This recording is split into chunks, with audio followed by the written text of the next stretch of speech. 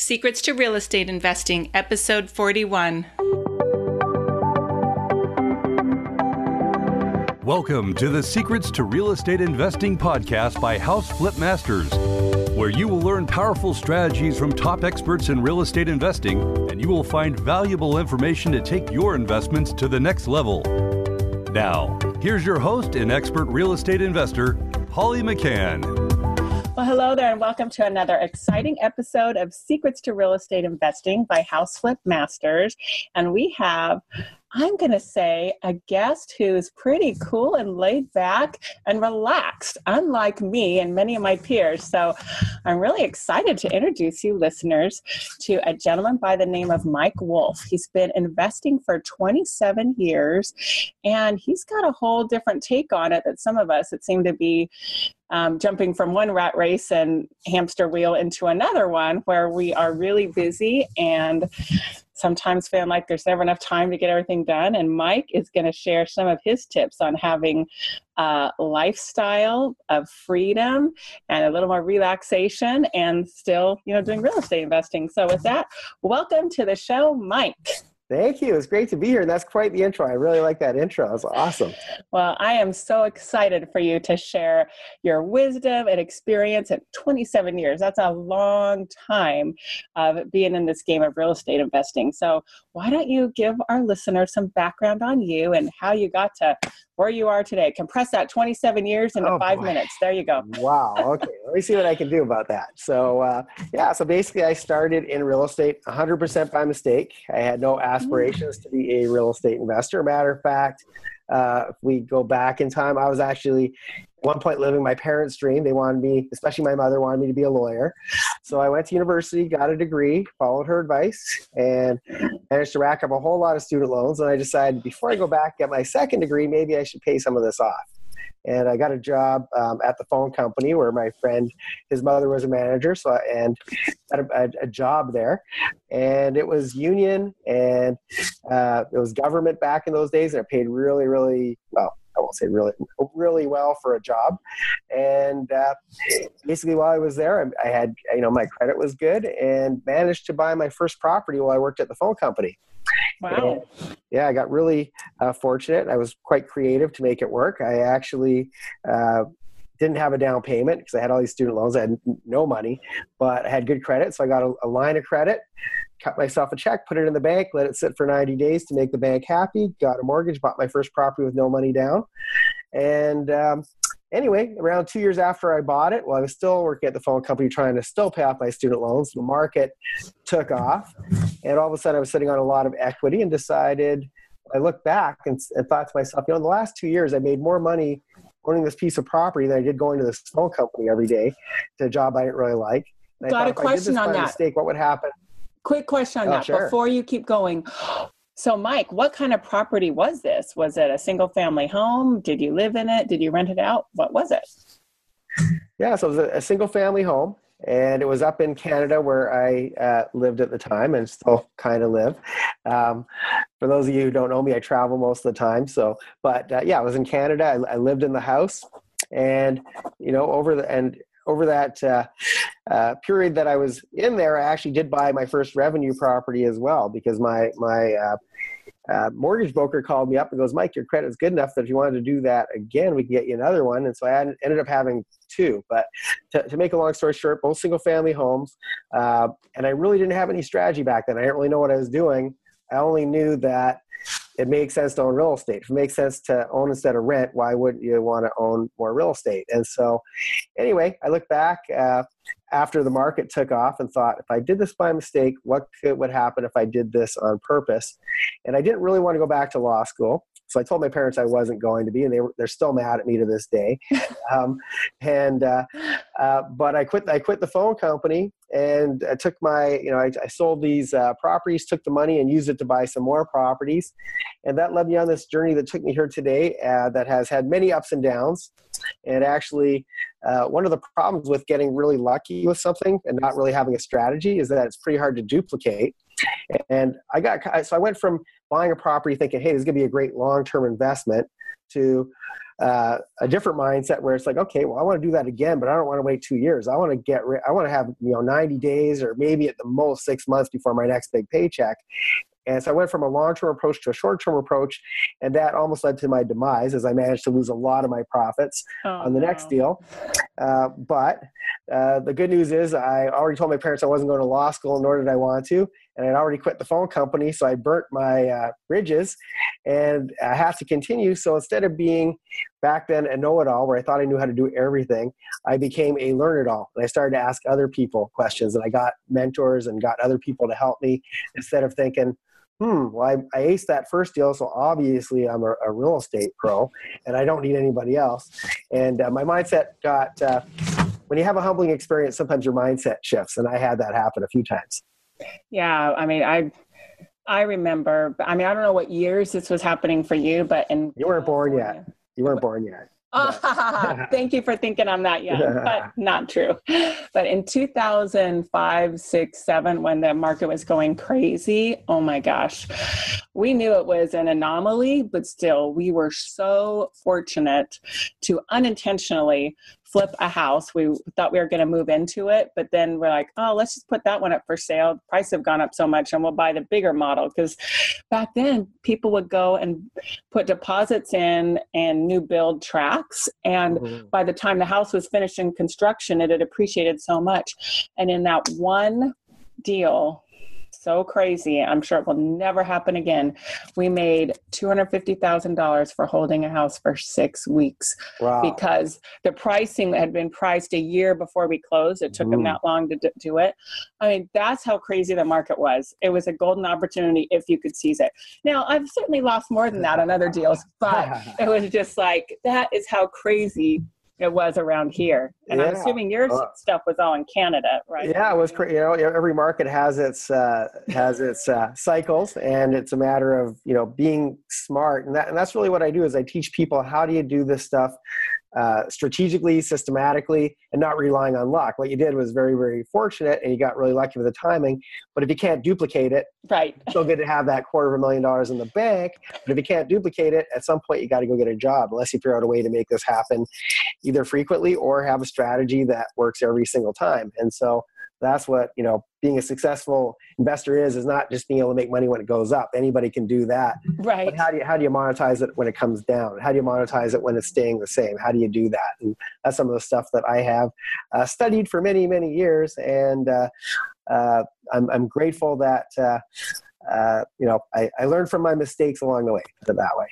Yeah, well, tell us some more stories of your experience and more about your path and your journey. Oh boy, well, if we were to, let's go back to the phone company. I quit the phone company, was very enamored with real estate. I went from having no passion for it to being absolutely in love with it. That's all I wanted to talk about all day long and learn about. And, back then I was quite young and I just enjoyed the adrenaline rush. And so I actually traded my 8-hour a day job that I didn't like for a 16 to 18-hour a day job that I did like till I got to a certain point. Mm-hmm. And as I started to accumulate some more properties and get more and more things on the go at once, I remember one day I woke up and all of a sudden it seemed like everything was going wrong that day. And I had tenants complaining about things and financing wasn't going through and things needed repairs. And it was just, I just remember that it was the first time that this ever started to feel like a job. I went from loving it and I didn't really care about the number of hours to starting to feel like a job. And then I started to think that, as I continue to build and scale my business, I'm going to have more days like this where things are going wrong than the days that are going right. Because as you get more properties, it's just inevitable. It's going to happen. And I actually had a point where I was actually thinking, I've made good money, but I don't know that I don't know that I want to do this forever anymore. And I just kind of hit this brick wall where all of a sudden the passion disappeared. And then I started to think, well, you know what? I don't have to stop doing it. I just have to do it smarter.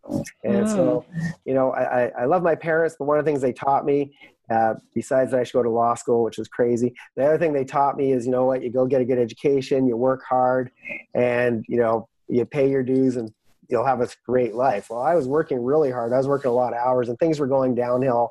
They weren't getting better. And then I decided, you know what? I'm going to start getting people to do my property management. I'm going to get other people. I'm going to start delegating to other people so I can get my life back. And if you fast forward a bit, it took a while. It didn't happen overnight where I just replaced everybody. It takes a long time. And one of the challenges with being an entrepreneur is we're control freaks, and we have a really hard time delegating to other people. It's kind of like you birth this baby. We have this vision for our business, and it's our baby. You don't just let anybody take your baby, right? So we're control freaks. So anyway, I went from investing just in Canada to investing in the U.S. And my first U.S. market was Las Vegas. And at that point, I was now forced to delegate whether I wanted to or not. And so I couldn't be at two places at the same time at the end of the month. So I reluctantly hired a property manager. And then I went to what I call the second phase of entrepreneurship. First is being the solopreneur, where you do everything. Then you go to the micromanager phase, where you start to hire people, but you spend just as much time working, but that work is now babysitting and telling them how to do their job right, even though they know how to do it better than you.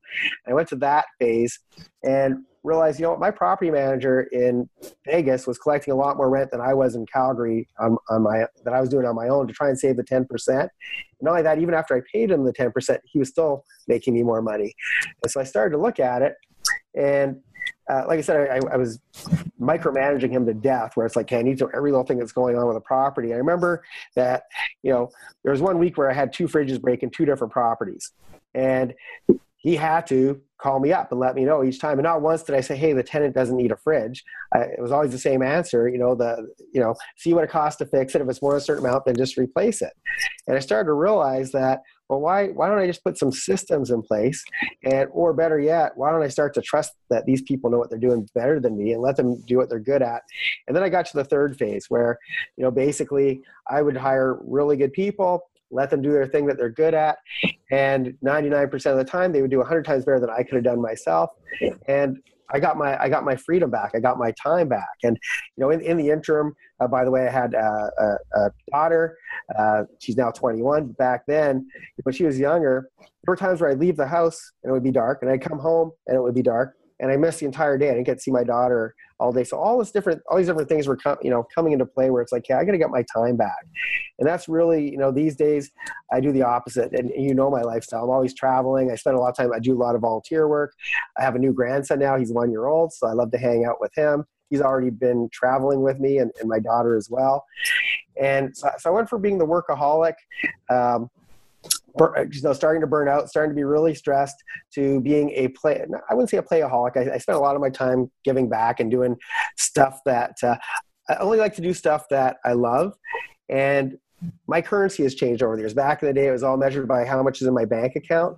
Now I measure it by how happy am I, how fulfilled am I? And I realized that having all these material things, which is what I was working so hard for, they didn't really make me happy. They did for a very short period of time. But as soon as your neighbor has a better car than you, all of a sudden your car's not cool anymore, and now you got to go earn money to buy another car. It's just crazy. So these days I actually find fulfillment in volunteering, spending time with the family, doing all the things that I missed out on when I was working my butt off. And so that's basically where I'm at. I'm at a point now where I want to help other investors to get freedom back in their lives, so that they're not like I said, that adrenaline rush lasts for so long, and after a while you hit that brick wall, unless you're not scaling, in which case you're playing really, really small. So I've basically created a turnkey real estate company where my teams go and pick properties in the right cities and the right neighborhoods. They fix them up, put tenants in place, they look after it. And the investors that purchase for us don't have to do anything. Just they get a paycheck at the end of every month. They get their life back. So that's my entire 27 years in a nutshell. Well, why don't you give us some more insight into, at some point in there, like, were you flipping primarily, or were you always just holding rentals? Like, what was the mix of your portfolio? Yeah. How many properties was it? Give people an idea of that. Sure. Well, basically, when I first started, my first property was it was originally meant to be a long-term hold. I just thought, if I have this property, the one I live in plus the other one, if I have it in 25 years from now, they'll be paid off. That was my retirement plan. So I went in with that long-term approach, and it worked really, really well for me.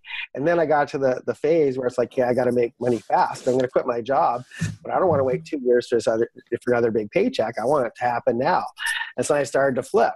And I didn't really know how to do flips. I thought I knew how to do flips. I thought, oh, I'll just do what I just did, only I got to look for a slightly better deal.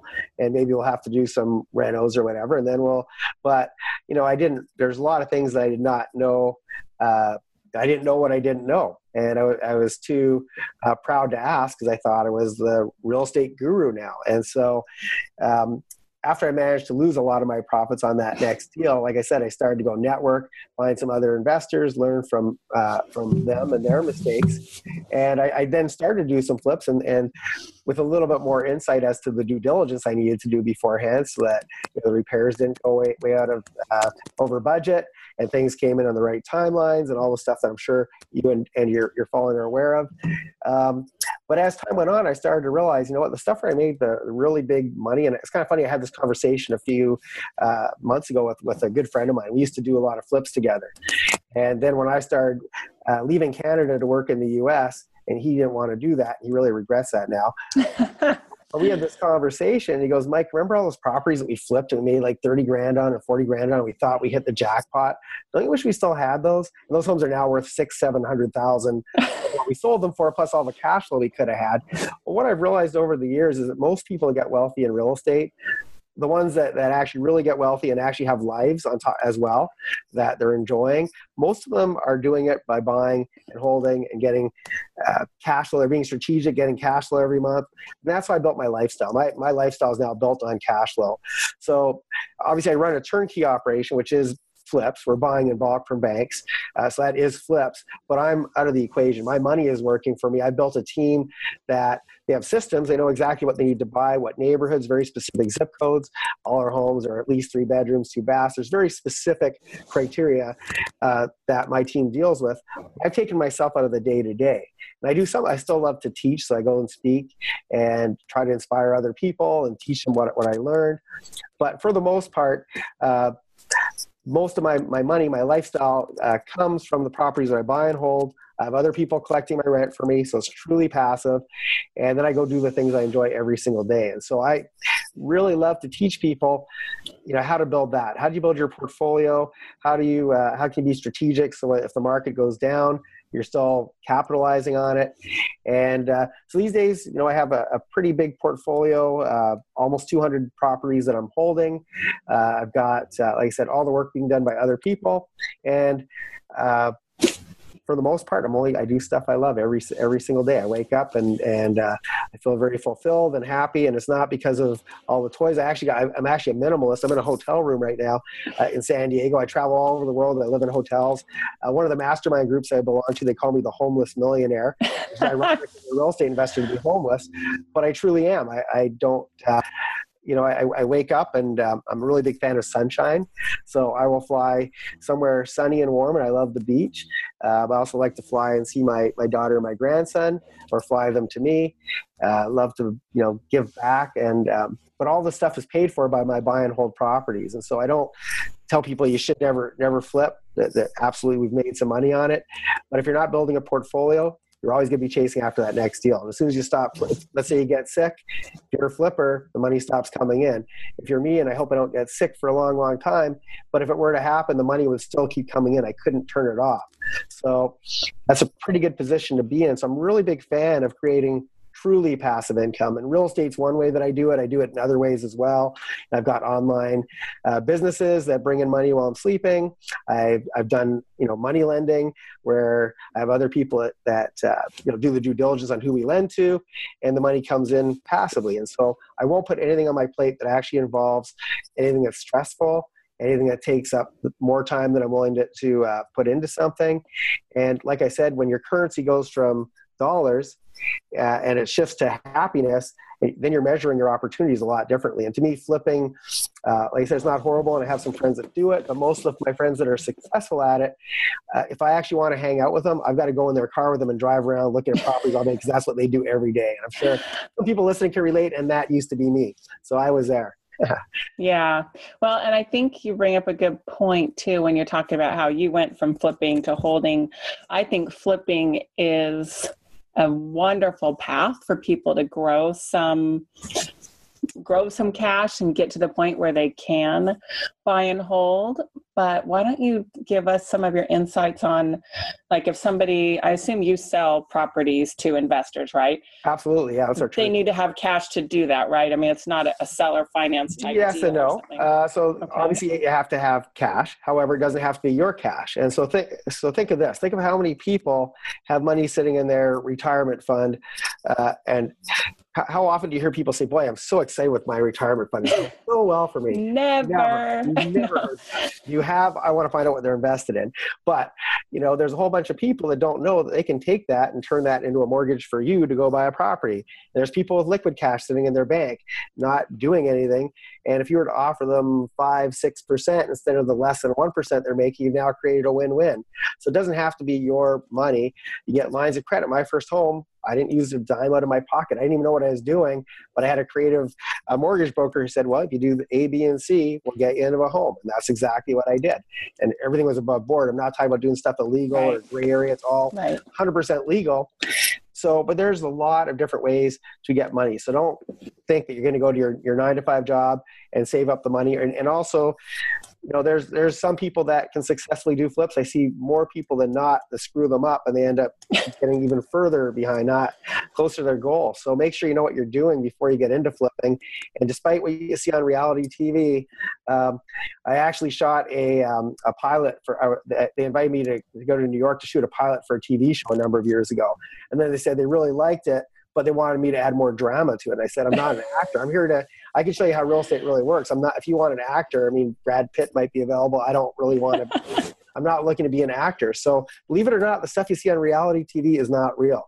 So, very few people can successfully do flips on a regular basis, and finding the deals is very competitive. And there's a lot of things that can go wrong. And if you're using hard money, the bills add up. There's all these things that can go wrong. And I'm not saying that you can't do it. And certainly if you find an amazing opportunity, run with it if you know what you're doing. But it's not a sustainable business model for most people. So a better way to do it, if I was going back, if I could go talk to the Mike Wolf of 27 years ago, I would tell myself, because I was very shy and I didn't really have the confidence to go ask other people for their money. I almost felt like I was doing something dirty by asking them anyway. And then I learned, guess what? You can create a win-win where you're helping somebody else get way better returns on their retirement funds or liquid cash, whatever. And, you can borrow their money and create a really good win for them and create a win for yourself, start building that portfolio sooner than later. And actually, we do have in-house financing anyway now. So if money is a challenge, we're not going to put up 100%, obviously, but if you have some money, the homes, by the way, are not California prices. My market right now is Atlanta. The homes typically start around the 90s. To give you an idea, a $100,000 home in Atlanta is around a $600,000, $700,000 home in San Diego or LA. Oh, okay. So we're not talking about dumps. We're not talking crappy neighborhoods. We're talking great homes, great neighborhoods, awesome team, and we have a lot of systems in place to get good tenants so that you don't have the stress that people have when they buy in the wrong neighborhood and have the wrong people living in their home. So and we actually have in-house financing, so you don't have to have all the cash up front. We'll actually finance you, and there's always a way to get into real estate. So I tell people, when you don't have the resources, you have to get a little bit resourceful. That's all. Amen to that. Well, tell us more about is Atlanta the only market you're in? Are you in other markets? Have you been in other U.S. markets? Tell us more about that. Yeah. So as we know, real estate is very cyclical, and the cycles typically we're a different place on the cycle in different cities. Now, the recession was kind of one of those exceptions where, as blanket, the whole United States was in a recession pretty much. However, every market's different. And so I started off in Canada. My first U.S. market was Vegas. Then we went to Phoenix. We did some stuff in Florida. We've done stuff in Texas. We've done stuff after Hurricane Katrina, we actually did a give back project. We were buying homes in New Orleans, fixing them up, bringing people back. So I've worked in a lot of different places, but I focus on only one, maybe at the most two places at a time. And the reason for that is we want to buy low and sell high. And we want to build a team in those cities. We want to build a really solid team. So I could potentially go set up 5 teams in 5 different cities, and they'll have 5 mediocre teams, or I could focus on building one really awesome power team in one city or maybe at the most two, and then you have control over it. And once again, I want to give myself no stress. I also want to give my clients no stress. And if I'm doing things mediocre, then we know what happens in real estate when things are not. You got to make it solid. You got to make your team solid. So we're very, very focused on one market. We can go and take all our capital, get really good deals on the properties, get really good deals on, because we're buying bulk. We're not going to the carpet store to buy carpet when we get a home. We own thousands of yards of carpet, thousands of gallons of paint. We do everything in bulk. And it gives us a better experience, gives our clients a better experience. And so we're very, very focused on Atlanta at the moment, and we do it very, very well. We've been there for 6 years, and it's been tremendous. And we're hoping to have a few more years before it takes off, and then we'll build our next team in the next market. Awesome. So give us an idea of what a typical rent would be for that $100,000 in Atlanta. And let me preface that by, or you can even talk about what the 1% rule is, where you get basic real estate education. A lot of times they'll tell you want 1% of the purchase price in monthly rent. So if you buy a home for $100,000, the goal would be to get $1,000 a month in rent. You can't begin to get that in Orange County, LA, or San Diego, most parts of it. Right. So how's it looking in Atlanta? Yeah, well, first of all, I'll answer your question by saying on the $100,000, you're going to get probably around $900 rent. And then I'm also going to say the problem with the 1% rules is very, very focused on one of the, actually, let me tell you how we pick a market, first of all. Yeah. So the first thing we look at, and most people don't even think to look at this, the first thing we look at before we even get started is the market, is it landlord friendly or is it tenant friendly? And so as you know, living in California, which is very, very tenant friendly, if you get a bad tenant in your home, they can live there for a year, maybe more, even if they know how to work the system well enough, without paying any rent to you, and you can't get rid of them. Yep. So I don't know about you. You've been in real estate for a while. Have you ever once had the bank say, hey, I hear you got a bad tenant. Well, you know what? Don't pay your mortgage. You don't have, when you get a good tenant, it hasn't happened. Does not happen. So how do you run a business when you have no revenue coming in, but you have all these expenses? You still got to pay your property taxes.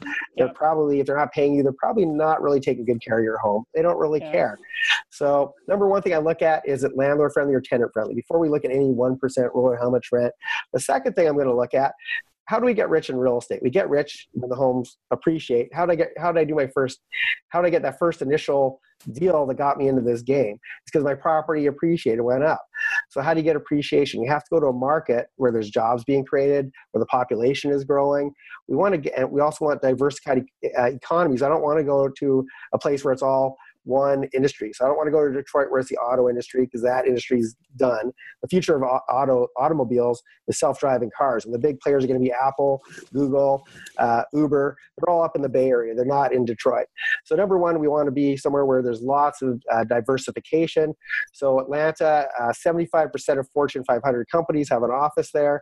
Head office to Coca-Cola, Turner Broadcasting, Delta Airlines, Home Depot, and the list goes on and on and on. And that's because the same government that says, hey, we're going to be in favor of the landlord because these are business people. They're also in favor of, hey, let's offer these guys tax incentives. They move their head office here because it's very, very smart. So I want to be in a place like that, because where are people going to move? Where there's jobs. So that's the number two thing I look at. The number three thing I look at is the 1% rule. How much money will you be able to generate? Taking money in your pocket, how much rent will you be able to generate with that? But if I don't have those first two things, then I don't really care about that third thing, because you're not going to get it. You're going to get what's called paper returns. You're going to get stuff that looks really good on a spreadsheet, but in real life, what happens when there's high unemployment, your tenant's not going to pay you. You're going to get 2 months rent out of the year. If you're lucky, your repair bills are going to be high. If you're buying old homes, your repair bills are going to be high. So I want to get returns that are accurate.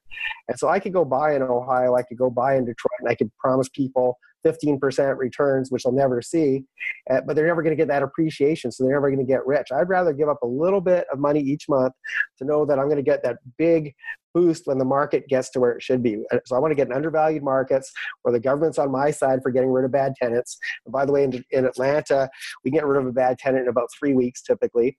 And sweet. Yeah.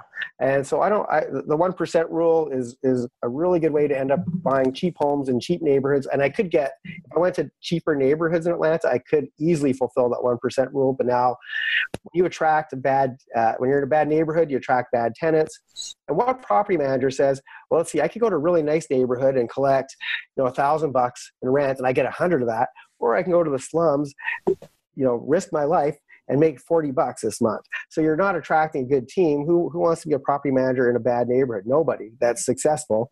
So to get the good team, you have to have the right neighborhood, right home. When you have all the right ingredients, then you have a stress-free real estate career. And that's what this is all about. How do you have a stress-free life?